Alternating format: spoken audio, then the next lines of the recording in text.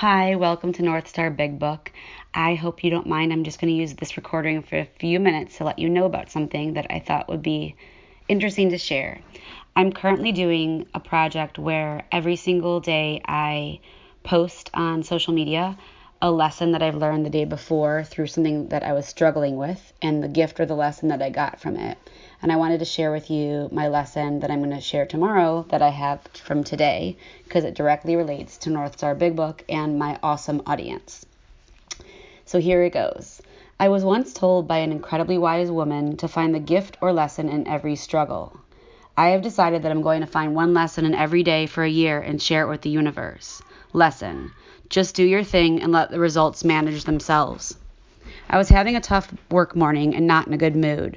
Then I got a text from a friend who had been such a source of light and encouragement for me. You see, about a year ago, I decided to sit down and make a podcast of me taking the listener through the Big Book. This is our recovery text. It is the only reason I'm sober today, and there are not a ton of recordings of women taking the listener through. I've been doing it in person for 19 years, and when the digital format became reasonable, it made sense. Then came in the thoughts of doubt. I actually have a real-life critic that resides in my head. She has all sorts of statistics and information about why things I want to try are bad ideas. She also rarely stops talking. When I sat down to do the recording, she was on me about how there were plenty of good recordings and this was pointless and who would want to listen to me.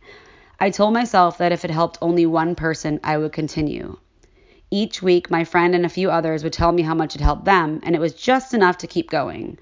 Once I make a commitment, I have to follow it through, and after 44 episodes, I completed the podcast. Today, that same friend sent me a message about a girl across the country who I have never met. She talked about how instrumental my podcast was in her finally doing the work to get sober. The latest stats have over 9,000 downloads in over 19 countries in the world. The lesson today is when you have a dream, even if it's not a big one, to go for it. The results are out of your hands. I put it out there and let the world do with it what it will. Never doubt the power of one human. So I just wanted to thank you, each one of you, for being that one human. Have an awesome day.